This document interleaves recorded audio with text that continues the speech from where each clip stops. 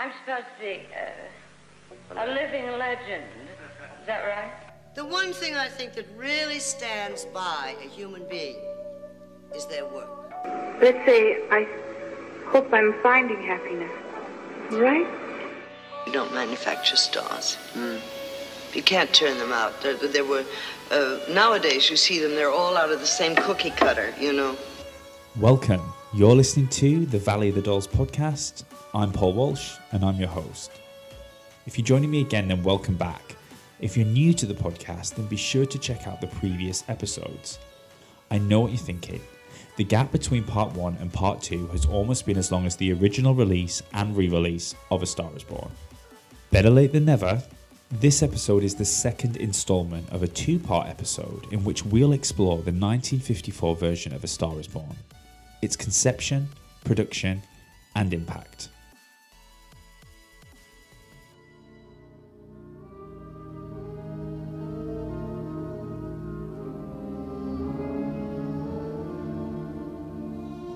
If you've not listened to part 1, then stop what you're doing and go back now. Previously, we looked at the film's origins, production, and the battle between art and finance in order for Warner Brothers to recoup its $5 million investment. Warner took a gamble on the production during a time where the rapidly changing industry meant that each studio bet was no longer a guaranteed safe one. The film was frantically hacked to pieces in order to ensure an increased turnover of showings to drive box office performance.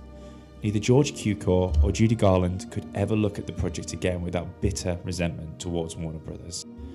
But alas, a star would be reborn. Here's Judy Garland and James Mason in A Star Is Born, the most eagerly awaited motion picture of our time. A Star Is Born, acclaimed everywhere as the greatest picture ever made, presented by Warner Brothers in CinemaScope and Technicolor, with unparalleled performances by Judy Garland and James Mason.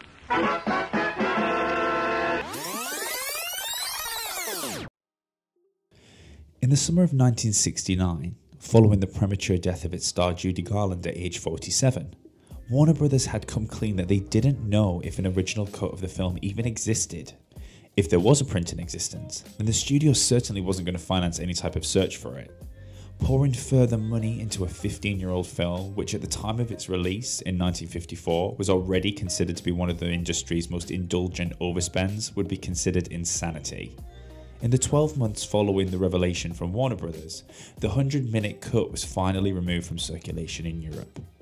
By the early 1950s, television began to alter family entertainment habits, and the accessibility of entertainment in the homes of more Americans each year inevitably accounted for the decline in theatrical sales. Why pay for the family to go to the movies when you can watch them at home, right? Whilst the medium would continue to grow rapidly over the next 15 years, the biggest irony is that it would be television that would drive a renewed interest and respect for older films. This paradox was in fact due to studios attempting to make up for that lost revenue by selling the television rights to their back catalogue of older films, meaning an entire generation discovered the best and worst the industry had to offer from previous decades. This love for the so-called golden age of Hollywood saw many flock to the city, having grown up with the glamour and ideology sustained for viewing many of the classics on television. The study of motion pictures as an education art form, and not simply a mass market medium, was another change in the wind that took place during the late 60s and early 70s. Initially viewed with the same hostility by studios as television, home video, introduced in 1975, would in fact prove incredibly lucrative to the studios as they were able to re-release their back catalogue of films to the home market. By the early 80s, the vast number of video rental stores resulted in many picture houses to be either reduced to showing only adult movies or simply demolished entirely in favour of freeways, high-rise buildings, apartments, or car parks. Not only did this evolution in media distribution change the physical landscape of Hollywood, but the very notion that copyright holders would allow the material to be owned and re-watched by the general public without a ticket purchase each time was pretty revolutionary. With so much film history being made available to the public in mass distribution, it was becoming apparent that so much of it was missing. Since production of film in the USA in 1888, only 50% of the material produced had survived, and that number was falling. It's true a vast proportion of these films would be pre-talkies, anything before the addition to sound and film in 1927. Nevertheless, classics were now at risk due to a number of factors, but mainly flammable nitrate negative and disregard for the storage of film once it had completed release. Major film studios would store their master copies in large film vaults, which were essentially storage units that offered minimal protection against the elements and often a basic cataloguing system. These vaults would become infamous due to a number of vault fires that would erase countless pieces of film history. The first major incident would be the 1937 fire in the vault that housed the highest quality copies of all pre-1932 Fox studio films. A buildup of gases from poorly stored film canisters in the heat resulted in the loss of 75% of Fox's pre-1930 film catalogue. Studio officials from 20th Century Fox at the time informed the press that, quote, only old films, unquote, have been lost. However, measures would be implemented throughout the next decade to store film on safety film stock and cease the use of the flammable nitrate negative by 1950. MGM opted to store its film catalogue in several vaults to reduce the risk of losing its entire catalogue should a fire occur. Despite this seemingly well thought out storage solution, it would seem that Mayer saw no need to install a sprinkler system, and in 1965 an electrical shortage would ignite in Vault 7 and destroy all of its contents. Lost in the flames would be many deleted scenes and unused Judy Garland musical numbers from films such as The Wizard of Oz, Presenting Lily Mars, and Meet Me in St. Louis, to name a few. All the bats and the bees and the breeze and the trees have a terrible, horrible buzz. But the bats and the bees and the breeze and the trees couldn't do what the jitterbug does. Luckily for Garland fans, deleted musical numbers from Easter Parade, In the Good Old Summertime, and The Harvey Girls were stored in another vault. Efforts to preserve films for future generations had begun as early as 1935, when the Museum of Modern Art in New York made efforts to acknowledge filmmaking as a modern art form, and that needed to be preserved. Other organisations such as the National Film Archives and the Library of Congress would also follow suit, but all faced funding challenges along with permission to access the materials needed to be preserved by their owning studios. In short, it seemed only a few saw the value in film preservation, but equally understood the possible financial value these older films could command. The notion that anyone would want to see a film 10, 20, or even 30 years old was thought to be madness. Heaven forbid a relic with no sound. One organisation that was late to the preservation party was the Academy of Motion Picture Arts and Sciences. Whilst the Academy had undertaken a handful of preservation projects since its formation in 1927, it had failed to enter even nominated films into its archive. It was assumed that if access to an older film was needed, then it would just be able to be obtained from its owning studio. The partial loss of the 1928 Best Picture nominated film The Patriot was a reminder that films of significant importance were being lost to time. President of the Academy, Faye Cannon, had begun her career in the 1930s at RKO and pushed the members to see the value of preserving film history before further loss. She vowed to make the 80s, quote, the decade of film preservation, unquote. From Los Angeles, California, now celebrating its bicentennial year, and the Dorothy Chandler Pavilion, the Academy of Motion Picture Arts and Sciences is proud to present the 53rd Annual Academy Awards. We're in the plaza of the Dorothy Chandler Pavilion of the Music Center. In 1981, Ronald Haver was working on a special tribute to Ira Gershwin for the year's awards ceremony. Included were clips of musical numbers written by Gershwin with a treat of a muffled audio recording of a cut number from A Star Is Born, Trinidad Coconut Oil Shampoo, and finishing with the now iconic The Man That Got Away. Due to the poor quality of the audio, the cut number sparked little reaction from the audience. Seeing Garland perform the finale was enough to reignite a spark within Haver that had been formed when he initially saw the film back in 1955.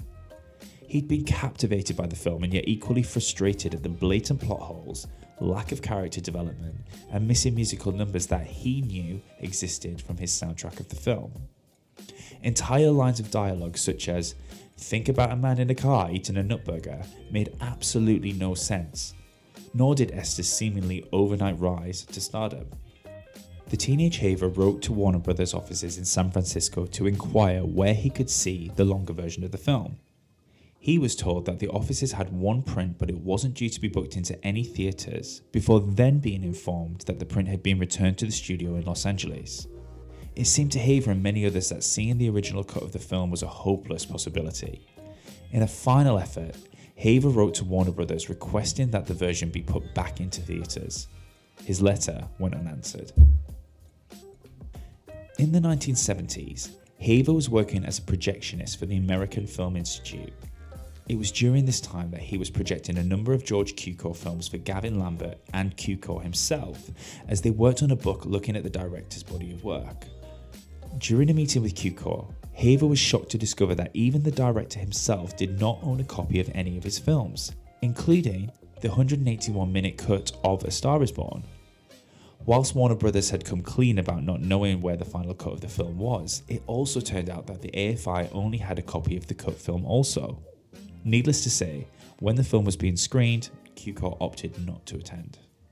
2 years later, Haver and Cukor would once again cross paths at a retrospective of his career at the Los Angeles County Museum of Art. Hoping to please Cukor, Haver had put together a brochure that pieced together the cut sequences from A Star Is Born, working from the script and salvaged film stills. He hoped this would offer more coherence to those in attendance and pay tribute to the director's original vision for the film. Whilst the brochure generated little response from Cukor, it did ignite some interest at Warner Brothers to locate the missing footage. Conversations in the Garland fan community had been abuzz for years around the missing footage, specifically the musical numbers Lose That Long Face, Here's What I'm Here For, and Trinidad Coconut Oil Shampoo. Rudy Fair was a few years shy of his retirement and head of post-production at Warner Brothers. Fair had worked for the studio for 40 years, mostly as an editor, with his key achievements being the Bette Davis film A Stolen Life, in which Davis played dual roles as twin sisters. Never understanding the hype around the missing footage from A Star Is Born, Fair had ordered a full vault search for the extended footage from A Star Is Born, but informed Haver that the search had turned up nothing. The same search that had occurred in 1969, which also failed to uncover any other footage. It was assumed that the cut footage had been kept and then destroyed, which was pretty standard practice in the pre-television era. With the introduction of television, studios started to hang on to alternate footage that could be used for future televised cuts of films once they realised how lucrative this market could be. The issue was that A Star Is Born was produced at the dawn of this era, and it seemed that it was just too early for the home media market boom of the mid-50s. It was also a film not designed with the small screen in mind, and the aspect ratio of television added further complications to run a film shot in CinemaScope. At times, the actors could be missing the top of their head or cut out of frame completely despite dialogue. With the studio heads of yesteryear now gone, there were several industry professionals who, like Haver, had a strong sense of appreciation and nostalgia for the preservation and curation of film. David Stroheimer was one of those individuals who had recently graduated from film school and was now working as an apprentice film editor at Warner Brothers. Having seen the brochure Haver had created, he began his own independent search within the Warner Brothers vaults. He discovered in the sound archives a complete 3-hour soundtrack to the film, including dialogue, music, and sound effects ready to be put to picture. This discovery was monumental as it offered a clear audio outline for the full cut of the film. Alas, while the soundtrack was intact, there appeared to be no images to run alongside it. The full soundtrack was stored on one master track that would need to be reconverted back to stereo. The individual tracks had all been wiped for the tape to be reused again as a cost-saving exercise, and we all know Jack Warner liked to save a buck. Luckily for Garland fans, this type of storage didn't happen at MGM. It was from this mono master that Haver was able to create a copy of Trinidad Coconut Oil Shampoo to include in his Gershwin tribute for the 1981 awards. Try it and find as long as you live, your crowning glory will be most attractive. If you want to be a girl that the men run to, use Trinidad Coconut Oil Shampoo. Take my advice, it's a bargain at double the price. Following the ceremony, it was Faye Cannon who spoke to Haver about how wonderful it would be to see more of the cut footage from A Star Is Born. Both Haver and Strohmeimer infused that they believed the footage was out there, and what they needed was the Academy to back a thorough search of the Warner film vaults on both the East and West Coast. Having seen firsthand the handling of prints, storage, and archiving, Haver knew that it was more than likely for the footage to be in a mismarked film can and incorrectly stored. It would need to be a can-by-can search to locate what they were looking for. Even if the footage could be found, there was no guarantee that the film would be preserved, as Eastman Color stock was known to deteriorate if not properly stored. Given that Warner Brothers didn't even know if they had the film, it's likely that if it did exist, it wouldn't have been touched in almost 30 years. Cannon had the industry contacts and Academy backing to give the project the full access it needed to undertake the search. A Star Is Born would be the perfect project for the Academy to showcase the importance of not only film preservation, but also restoration. Chairman of the board at Warner Brothers, Robert Daly, opened the vaults and advised Haver to take the time he needed to conduct a thorough search and leave no stone unturned to find what he was looking for. Alongside the film vault search, adverts were issued by the Academy to encourage anyone who was in possession or had information regarding the missing footage to come forward. Pledges from the Academy were met with a veil of silence. It was known that film collectors and fanatics often were in possession of rare material. They'd often done what the studios had failed to do: save, curate, and preserve material that would otherwise have been discarded. Gaining access to this material, however, was another story. Often these eccentric collectors would hang on to any material for a sense of ownership. Another reason for secrecy was the fear of having their collection reclaimed by the copyright holders and facing prosecution for violation of such copyright. Should the missing footage from A Star Is Born be in the hands of a collector, there was one other major reason that this would be guarded: its star, Judy Garland. During her career and in the years since her death, Garland had amassed one of the strongest fan communities. Even to this day, some collectors can relish in owning material that feeling a sense of ownership and entitlement, and in my opinion, to feel closer to their idol. Such footage would always be in high demand among fans and collectors, therefore many rumours of the footage existing in private collections circulated, but was never proven to actually exist. Lorna Luft once found herself chasing the White Rabbit through a series of mysterious phone calls and finally being let down by a false lead. It was becoming clear that if any footage would be found, the Warner Brothers vault search would be the best bet. After all, the full audio track had been saved, so why not the picture? Haver's search of the East Coast film vaults turned up nothing except a 16mm and 35mm print of the cut version of the film. Haver moved the search to Hollywood, where the project had begun over 30 years before. Documents showed that Technicolor prints were made for the initial proposed roadshow release in 1954. In September that same year, 150 Eastman color prints were made of the original version of the film for a wide release. Then, in October, film cuts were ordered by Warner and scenes were removed from the masters, and another order of 150 Eastman prints were made. So much for trying to save money. With the master negative being cut, the deleted footage was returned to the studios, therefore no removed footage remained in the printing labs. So, I hear you ask, surely one of the first batch of 150 prints ordered would have survived. Turns out that Warner Brothers' editorial department sent out communications to film exchanges across the country to instruct them on how to cut the prints and return the removed footage back to the studio. Given that it was the exhibitors that pushed for a shorter version to allow for more showings, it's very likely that all of the cut footage would have been sent back to Warner's gladly. So documents showed that not only were both the 16mm and 35mm masters cut, but also 300 prints in circulation were all the cut version. Any film returned to the studio would be stored for 6 months before being destroyed. Haver located a record of some miscellaneous Star Is Born film in rusty cans on basement shelves in one of the vaults. None of these cans bore the mark of film reels or the Technicolor logo that would be expected. The contents mainly consisted of trailers, foreign title cards, and background negatives. Next to these were 9 cans labelled YCM Printing Masters. The film in these cans was still in their black wax bags and clearly had not been opened since 1954. Haver examined the film, knowing where the cuts were made and where he had known the dissolve, from the balcony love scene between the two main characters into both entering the office of Oliver Niles announcing their engagement. It didn't happen. This reel showed a dissolve into "Here's What I'm Here For" number and proposal sequence. This was it, or so we thought. That you existed, my heart had no doubt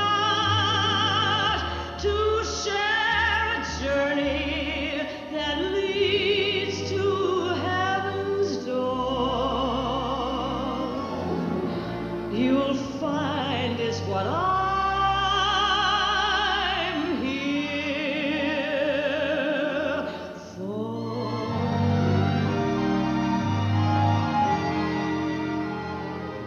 The YCM printing masters failed to include any further cut sequences from the film. Haver searched for the next 4 days in the same vault, hoping to uncover some further treasure, but none was to be found.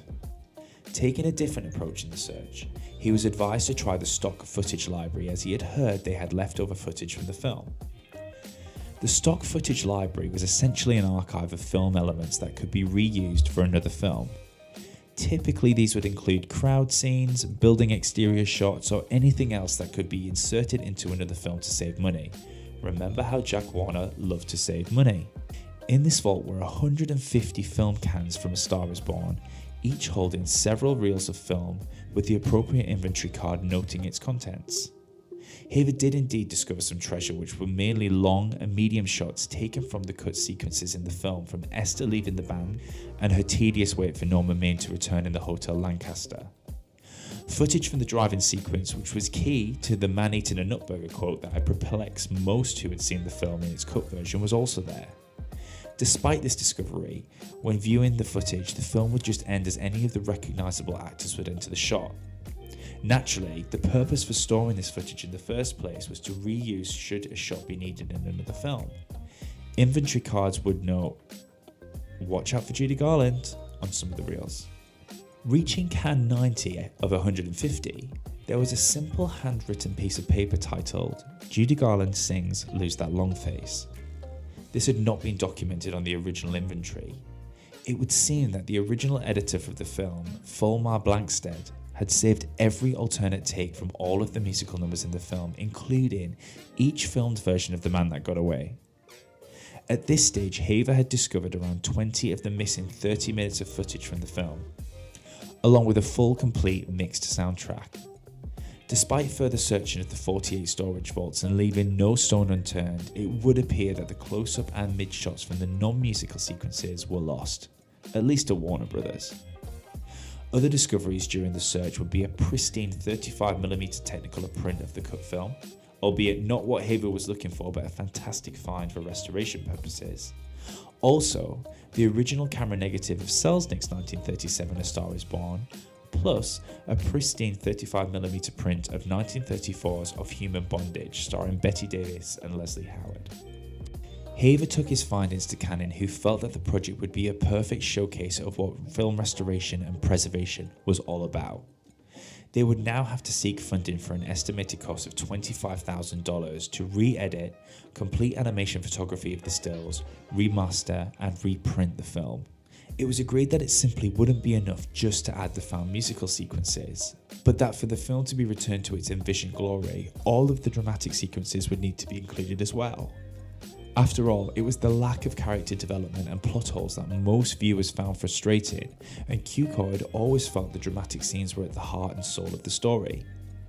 Cukor, when informed about the project, gave his blessing and remarked it was, quote, "very intriguing," unquote. Cannon went directly to Robert Daly, chairman of the board at Warner Brothers, to ask for the company's financial support on the project.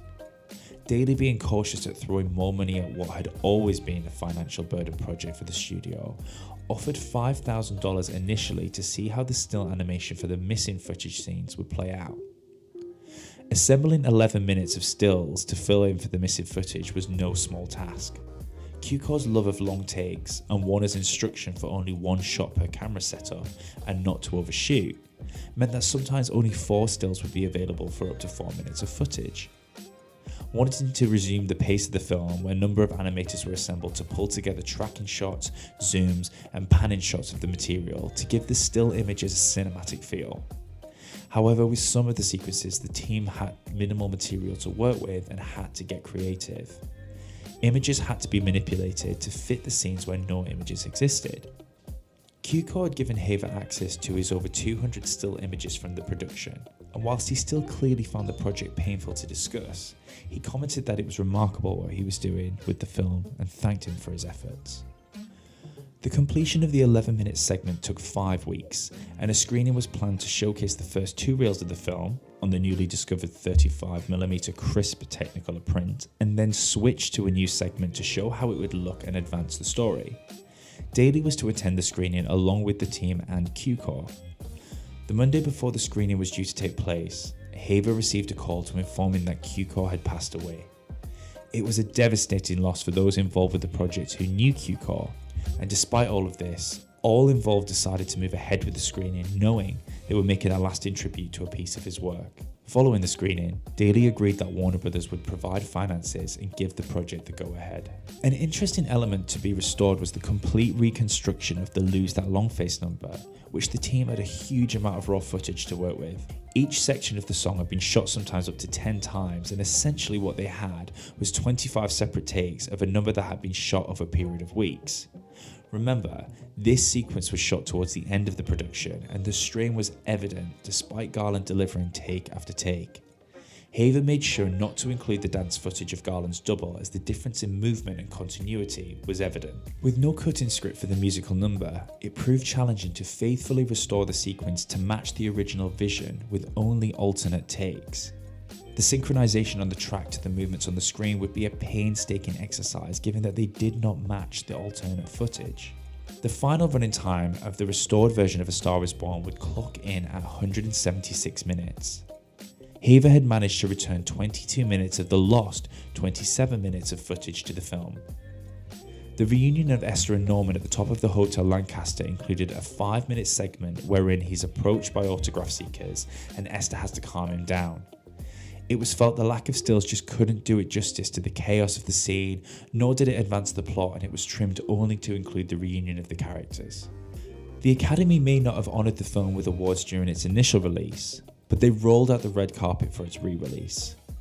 With a completed 176-minute restored and remastered version of the film complete, it launched a vast publicity campaign and put plans in place for a New York premiere which took place on the 7th of July 1983.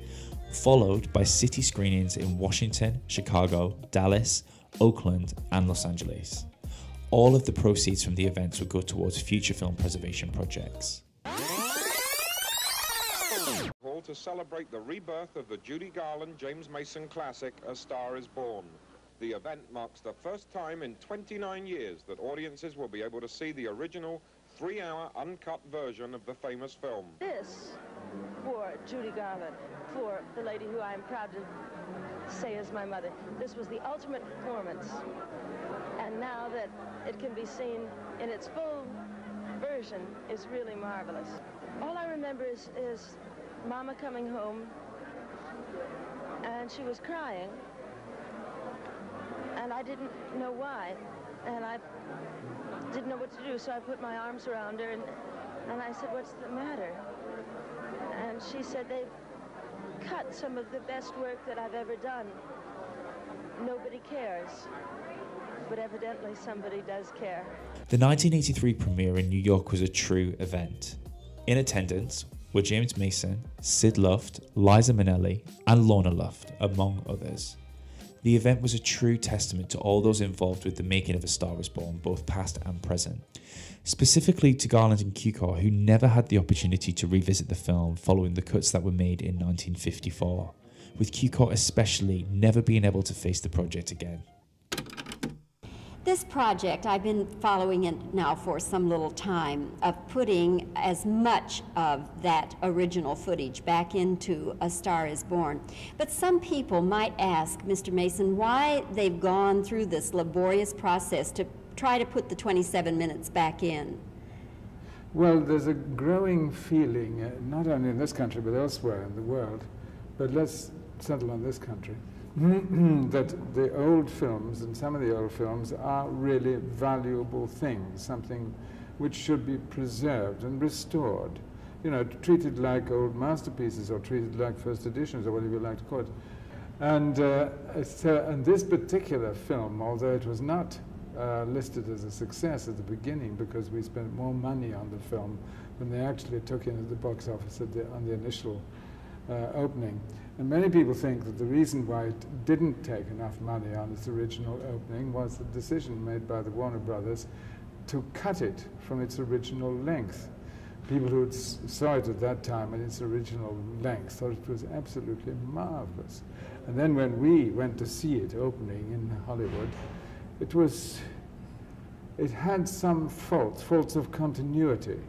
And having now seen the original or the restored version, I can understand exactly why we felt that disappointment. Not only were some of the nicest scenes cut out, we thought never to be seen again, but the continuity makes much more sense and is a much more exciting film than it was originally. As regional screenings of the restored film took place, Haver would have one final discovery. Contacted by a senior investigator from the District Attorney's Office in Los Angeles, Haver was asked to identify some film that had recently been seized from a collector following a tip-off.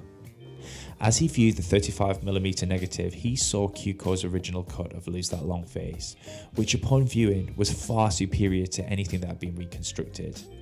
It was this version, which had been in the private collection of a fan for over 30 years in a rusty film can simply marked Judy Garland, A Star Is Born, that was reinserted back into the restored version as Cukor had intended.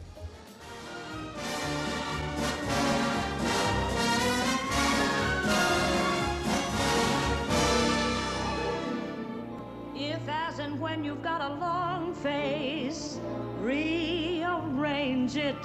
Don't be contented with the wrong face. There's a way to change it. The success of the regional screenings and premiere resulted in a theatrical re-release of the film to a wider market than originally intended.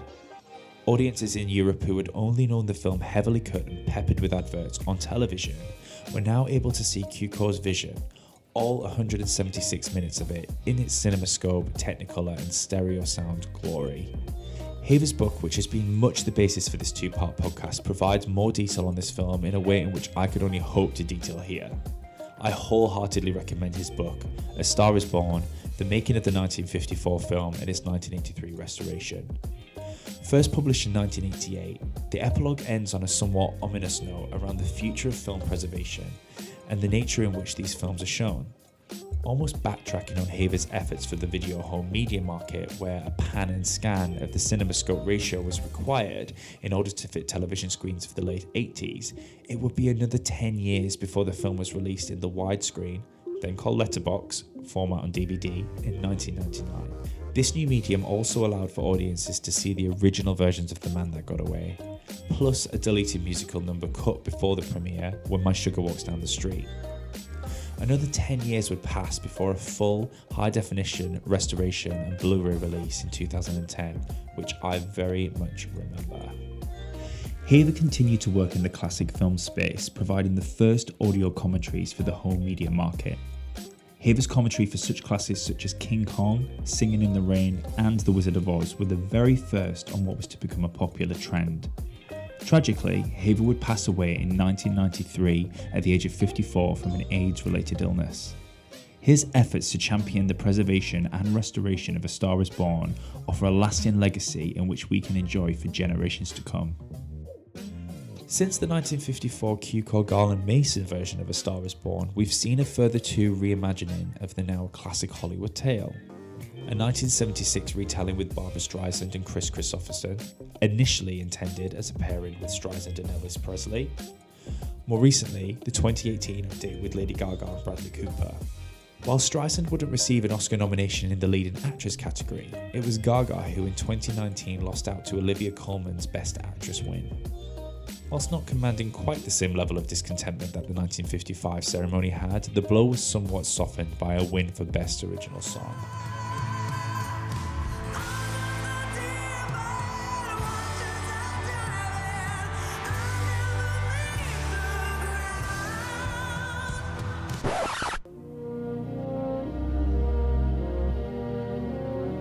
For most, this film is the best work of the Hollywood legend that is Judy Garland.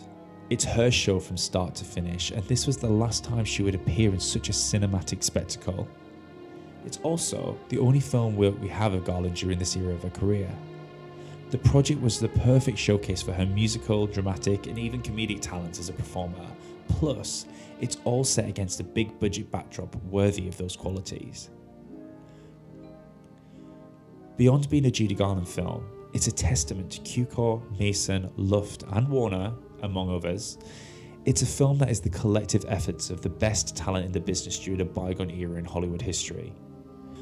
Despite most of the key players involved being disappointed with the cuts, commercial performance, and apparent award snub, A Star Is Born was able to have a second life thanks to the efforts and care from the very industry and studio that was held accountable for its initial failure.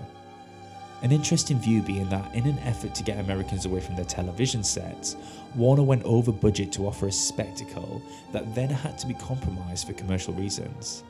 It would then be television that granted access to decades of classic movies for the next generation of industry professionals that in turn paved the way for film preservation, restoration and distribution, leaving us with the lasting legacy of the film we know and love today.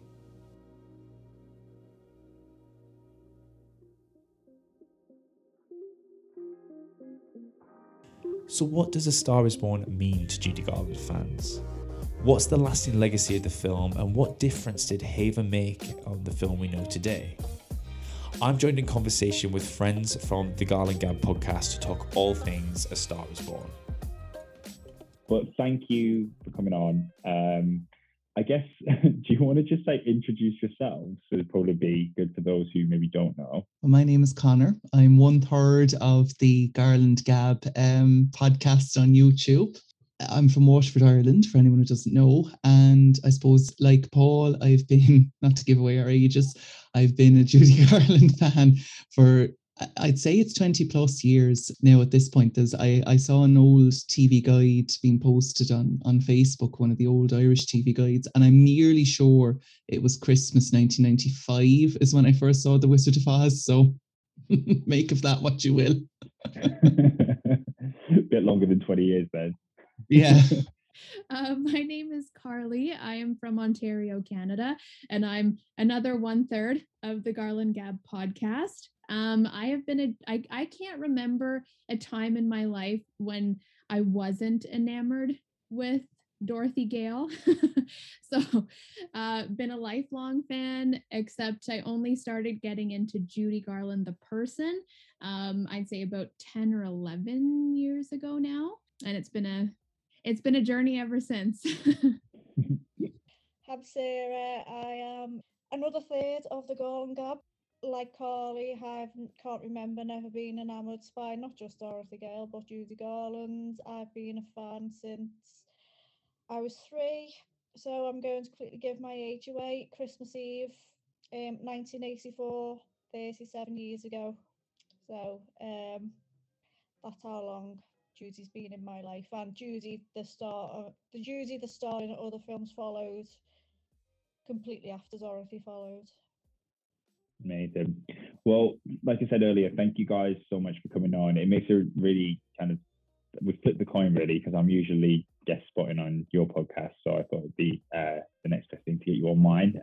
But really, what we want to talk about today is all things A Star Is Born. As you know, this is coming at the back end of a pretty detailed look at the initial conception, production, and essentially the legacy and restoration of the film.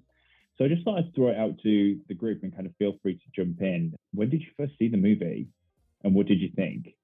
I saw the film pretty late into my Judy journey, as I call it. It was one of the last few that I saw in her filmography, which is kind of interesting because it's one of her most famous films, but I waited so long to see it. It was quite a remarkable experience. Number one, because she's playing a character that is so outside what MGM allowed her to do, which I think you touched on that a little in your part 1. And it's just to see her in a completely different role that we're not really used to seeing, an adult role. She's grown up. she's dealing with very real issues, dealing with issues that were real to her. And just, I remember being so absolutely blown away by her acting. And it was just, it's such a remarkable film. It made an imprint on me when I first saw it. I actually saw it when I was really young, the cut version. I didn't see the restored version. I've sort of come to A Star Is Born. I've come to appreciate A Star Is Born in a sort of back to front sense, reverse sense, because I was so young. It was one of the ones that I borrowed. We had a neighbour who I've spoke on the Garland Gab about, who was a Judy fan who used to lend me videos. I think I would have been about 8 or 9. And I borrowed that video in the good old summertime and Babes on Broadway off her. I do have a strange memory for these things, but a really bad short memory. Because I was so young, I did not appreciate A Star Is Born. At that point, I couldn't watch it. It was films to me at that point because there was a lot going on in real life during that period. Judy's films were an escape for me at that age, so I didn't want anything too real. And then it wasn't until it was around about when I was 16, which is when I started appreciating older Judy and 60s Judy much more, because I was growing up, I had to understand things. That's when A Star Is Born completely blew me away. It's interesting. I'm just going to jump in. It's really interesting you saw the cut version, because that's going to be one of my questions in a second, because I don't think I've spoken to anyone who's seen that version first. My journey with Star Is Born is actually very similar to Sarah's in that it was one of the first non-Oz Judy films that I saw. I think it was Oz, either Easter Parade or Meet Me in St. Louis. I can't remember which of those came next. And then A Star Is Born. So it was 1, 2, 3, the fourth one I saw.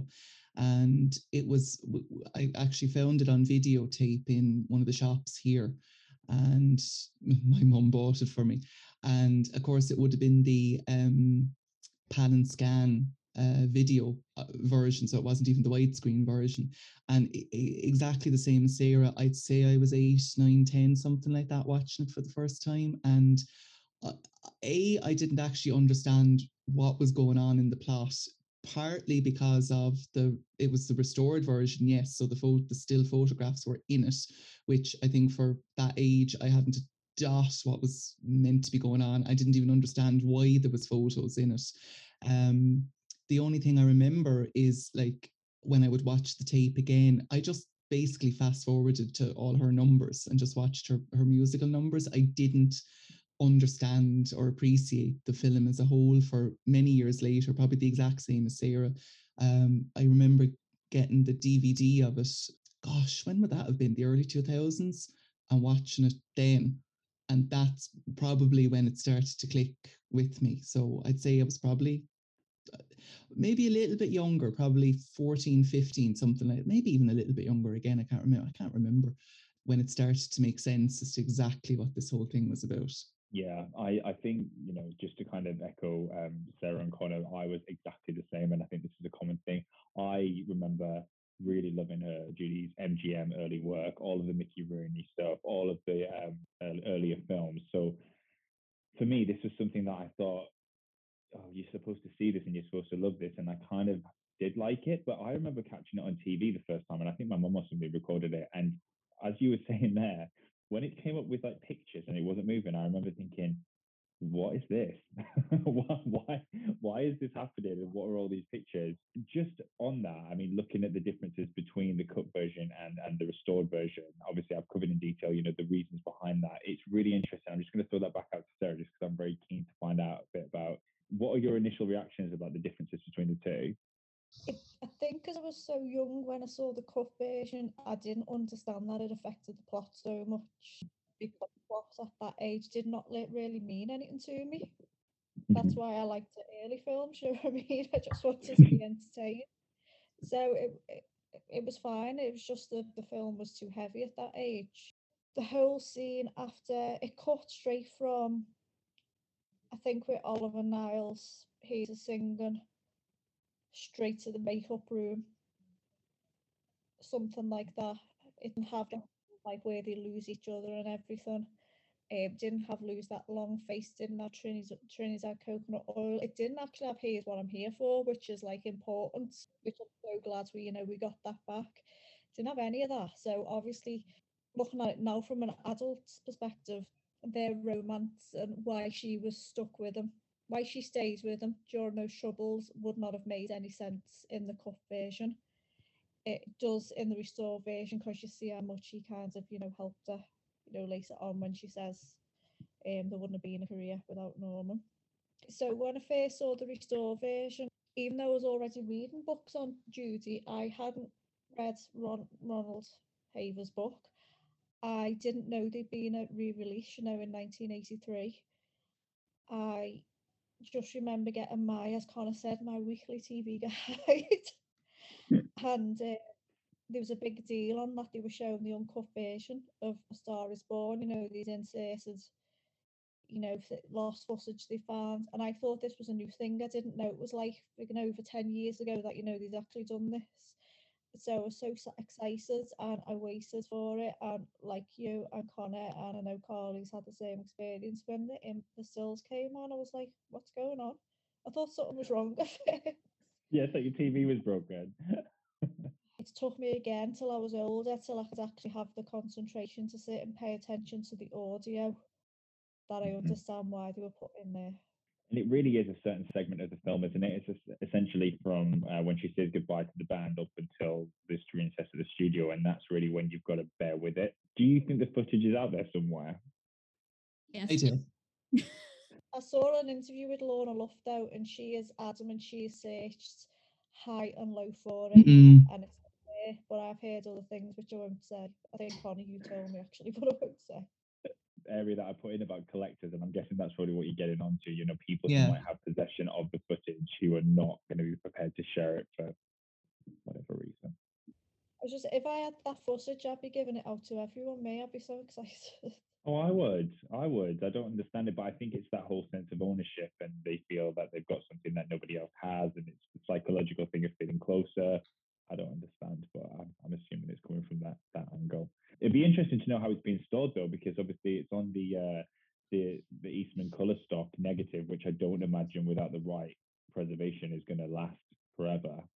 Changing it to the topic slightly, and just again throwing this out to the room, I mean, what do you think about this as a vehicle for Judy Garland at this time? Do you think it was the right choice? I think it was a perfect way for her to get her foot back into acting again, because this was a project that she had wanted to do for so many years, right? And she really took control of it, and this was her baby. And this was a perfect way, like I just said, this is a perfect way for her to get back into it. It's a perfect way for her to prove herself to her audience that she is capable of this kind of genre. And of course, the way that she sings those songs, The Man That Got Away, you feel in every single note that leaves her throat how much she is into this and how much effort she's putting into that. You can almost hear it in her voice, just begging for her audience to please give me another chance, kind of thing. I think her singing style is completely different, isn't it? I mean, there's so much evolution that's happened from 1950 to 1954. Obviously, the Palace and the Palladium in sandwich in between there as well. The fact that she is coming off such a resurgence of her career. I mean, the fact that Hollywood had essentially written her off as a washed up film star at the grand old age of 28 by 1950. And then she had this enormous success at the London Palladium, enormous success on Broadway at the Palace, and coming off all that.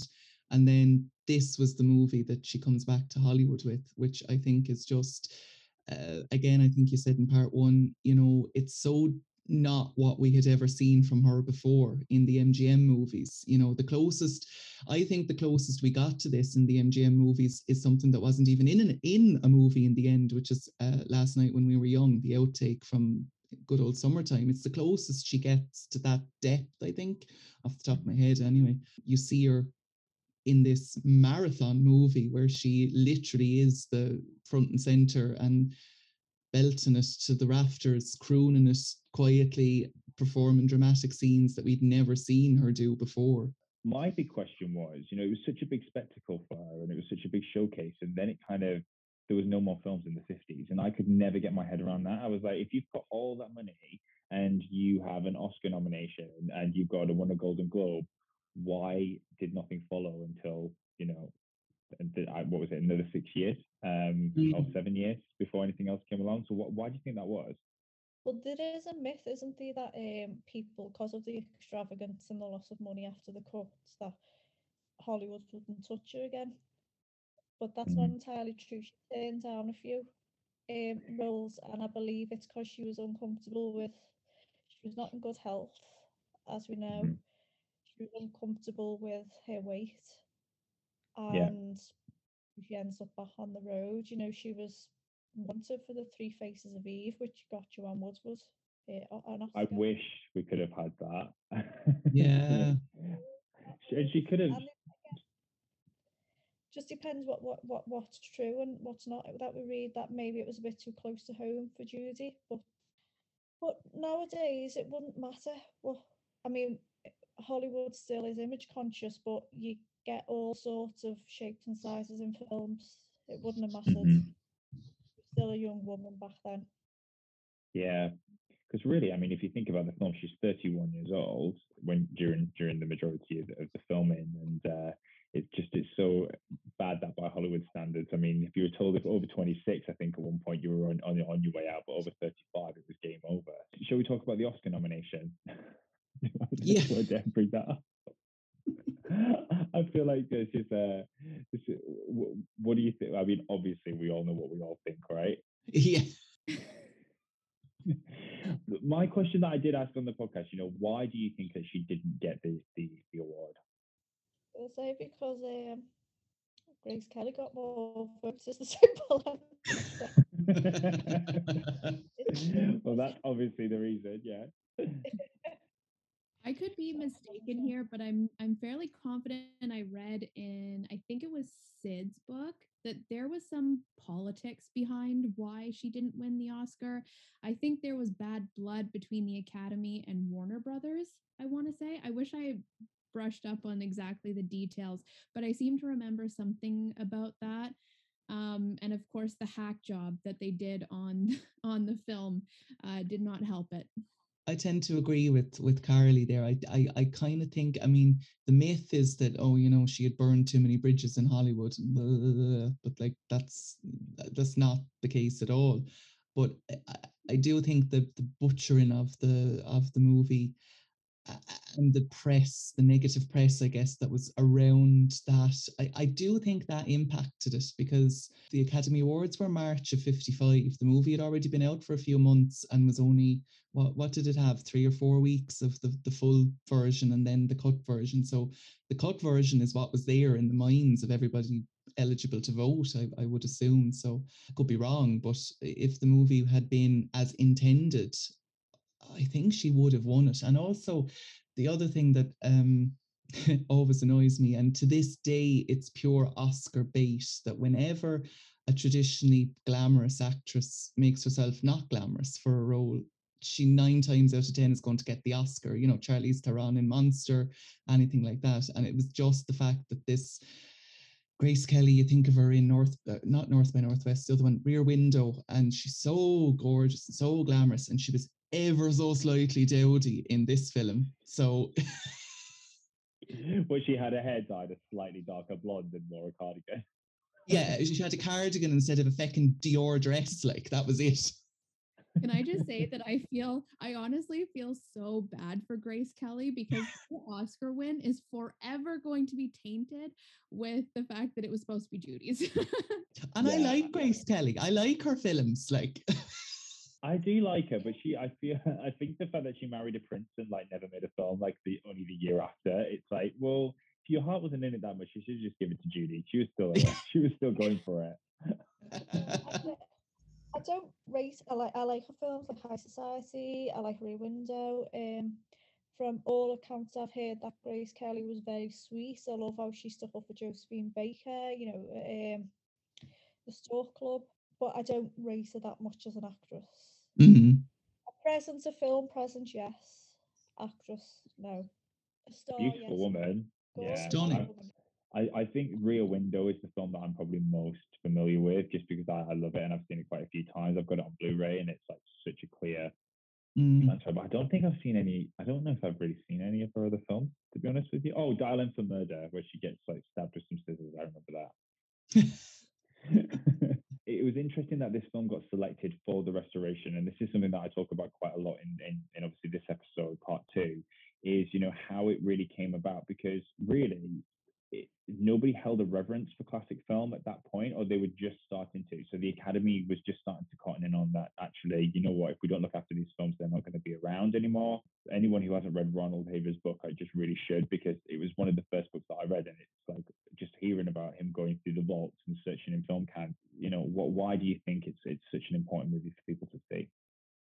I think probably Judy's performance. It's funny me saying I didn't have the best start with A Star Is Born, but my absolutely all-time favourite Judy song, Come From It, The Man That Got Away. But I think it's Judy's masterpiece, despite the cuts and the restoration. It is her masterpiece. I think her dramatic performance in I Could Go and Singing is just as good, maybe better in some scenes. But this is the whole Judy there. Funny, dramatic, heartbreaking, singing, dancing, everything, and her heart and soul was completely in it. And as Carly said, it was a marathon of a shoot. And then I think even all the negative side of it, like the cuts and stuff and not winning the Oscar, it's gone so much towards the legend of it that it's just out there on its own as a whole other. It's like I keep Wizards of Oz separate on my Judy films. When I list my favourite Judy films, Wizards of Oz is separate. I don't keep A Star Is Born as separate, but it is one you sort of can put to another side. Just one thing you touched upon there is, the whole restoration and almost second life that it's had has become part of the legacy. And it's just a shame that Judy and George Cukor didn't get to see that, because one piece of, I think it's just audio footage that I've heard, I'm sure you guys have heard it as well, is when she actually attended a screening of the film just before her death in London. And it was interesting that just her reaction to it, I think she actually says, was it really badly cut? Did you enjoy it? And she almost kind of sounds a bit like, oh, it must be really hard when you've given over a year of your life plus to a project and then it just gets cut at the final hurdle and it's not what you want it to be. So it's just a shame she didn't get to see what we see now. Absolutely.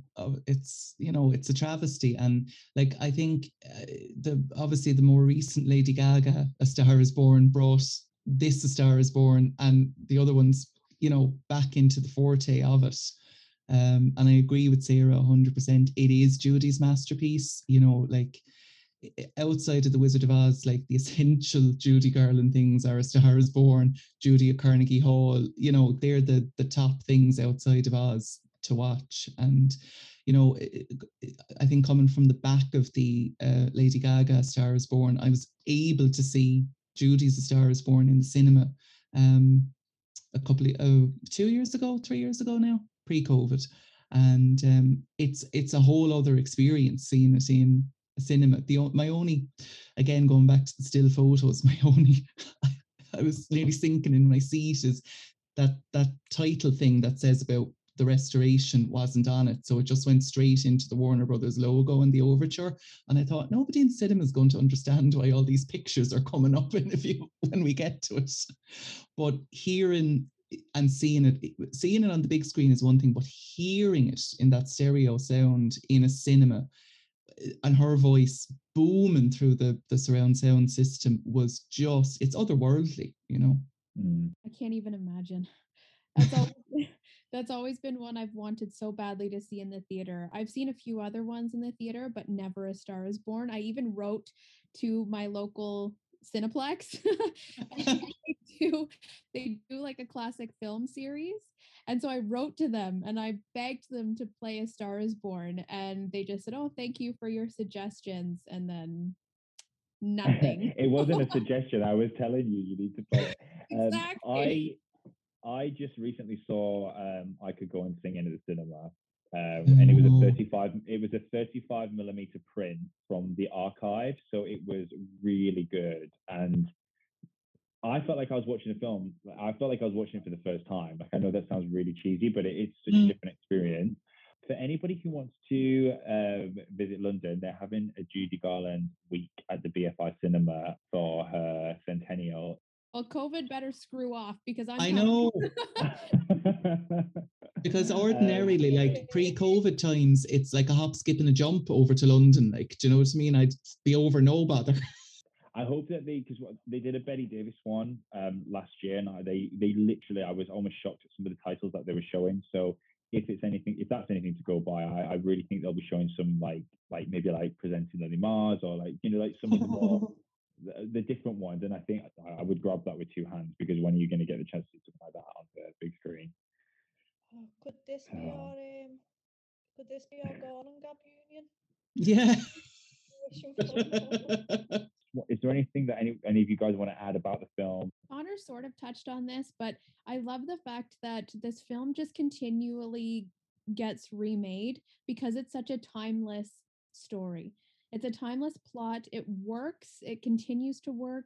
And when Lady Gaga's version came out, oddly enough, Judy's version seemed to get the most attention out of the three that previously that came before it.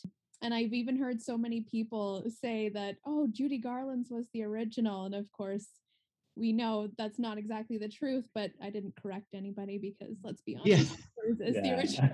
it's the only one you need to know about. Exactly. From my film studies tutor, when I was doing adaptation, even my film studies tutor who's supposed to be a film academic thought Judy's was the original.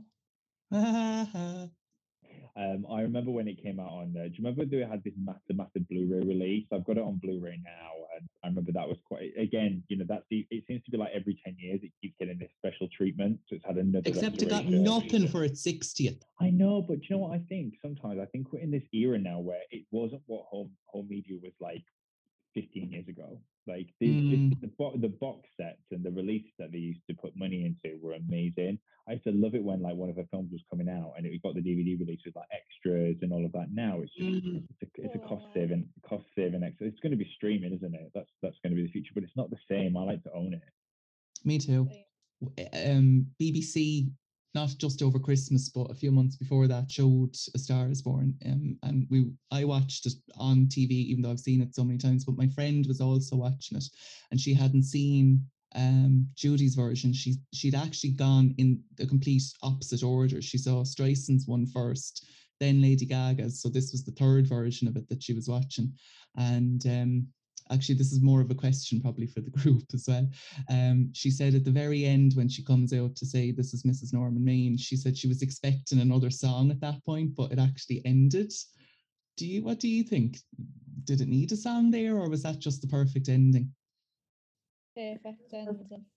Get you the emotion. I'm inclined to agree. Yeah, I agree. I think when it just pulls out and then you get the what's it called? It's not like it's not music, is it? It's like is it a choir or is it a swell? A swell. A swell. I never would have guessed that. What? But yeah, I know what you mean. Like you get that. So I think that's good because they had a song in the Lady Gaga version, didn't they? Yeah, and Streisand. Yeah, and those worked really well to convey that version of the film, but Judy's did not need another song. It was just perfect the way it was. And that was one of her better costumes in the movie, was that gold dress at the end. There's 2 or 3 costumes in A Star is Born that I like. We'll probably mention this when we do our podcast in 100 years. The outfit she's wearing when she's just spoke to Oliver Niles and he's considering a suicide, you know, when she sat outside. Oh, yeah. And that one with the scarf. Yeah, them ones where she's got like the little suits, trousers and tops. or trousers and skirts, and she's got the little scarf on. I don't mind them ones. Yeah. I think it's there's like Connor said, the last one's probably one of the better ones. And they could never it's like the ever changing hair as well throughout the whole movie. It's never the same style from scene to scene. It's probably because took place over a year. Well, yeah. I also quite like the cut version of A Star Is Born with the pink blouse. I think that suits her so well. I mean, I love the navy blue. That's iconic, but I just loved that pink blouse and the way her hair was in that version as well. Top notch. Go for it, Todd. I say your second thing. Okay, thank you. You were talking, and you mentioned it there as well about Judy's own opinions on the cut version of A Star Is Born. But I think it's one of the best things she ever said. I just think it's hilarious. And it's not on the DVDs, but it's mentioned in Rainbow's End. And I have heard it, but I assume for legality reasons or something, it's not on the DVDs in the outtakes. But when she's doing the final episode of her television show, and the intention was the second to last segment was going to be her doing the full born in a trunk routine, standing at her trunk on the show, and she flubs a line, and then she says, "Well, no wonder I forgot it. Jack Warner must have cut it." Why was that not on the DVD? I don't know. I've never seen that before. I'm convinced it's legalities or something. I don't know, but I know I did have a VHS tape from someone that sent me that had that thing on it, and I heard it with my own ears. I wish I still had the tape. What a Judy.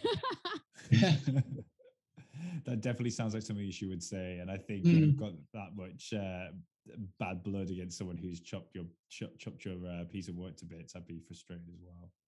Well, that's the reason I think we never got Judy and Gypsy, because Warner Brothers were like, "Nah, we're not making another film with Judy." Well, I think this is again one thing that I did talk about in the first episode. It wasn't all her fault. It's just easy to blame someone who's at the helm. I don't believe that she was the person who decided to switch to a completely different aspect ratio after like 2 or 3 weeks of filming. I doubt that was her decision. It's just a shame that she just bared the brunt of a lot of the issues. Well, look, thank you very much for being on. Always good to speak to you guys. Pleasure. About this. Who wants to do a little plug for the Garland Gab?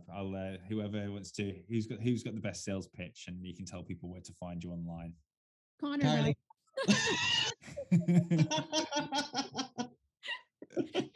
Connor has the best voice. It's his accent. Oh, I sound like a big itinerant or a knacker beside you.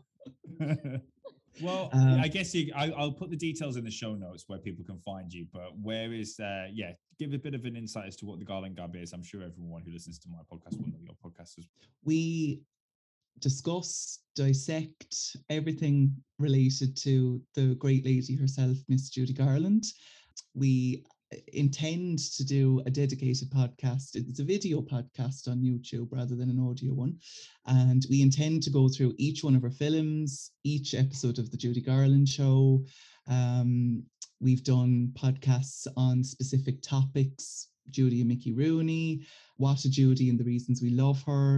And we've a couple of other ideas coming up as well. And we do Judy top 10 moments. So we're kind of Miss Mojo for Judy / just Judy. There you go.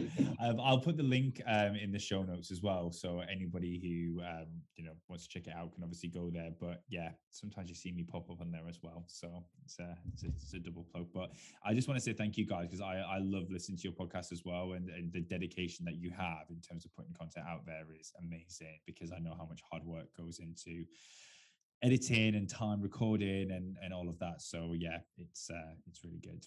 So yeah, thank you very much. Thank you for having us. You've been listening to the Valley of the Dolls podcast. The research for this 2-part episode came mainly from Ronald Haver's amazing book and a few others detailed in the show notes. Seriously guys, if you've made it this far, then buy the book. You will not regret it. This 2-part episode really has been a labour of love, so thank you for bearing with me. If you like what you've heard, then please rate and review. If you haven't done so already, then please follow the podcast on Instagram at thevalleyofthedolls_pod. This is the best place to find me, and I love having conversations with fellow classic Hollywood enthusiasts and hearing your feedback. It's also a place where I upload images and information about classic Hollywood stars that I love. Be sure to stay subscribed and please rate and review the podcast. It helps others find out about it. Oh, and tell your friends. Until next time.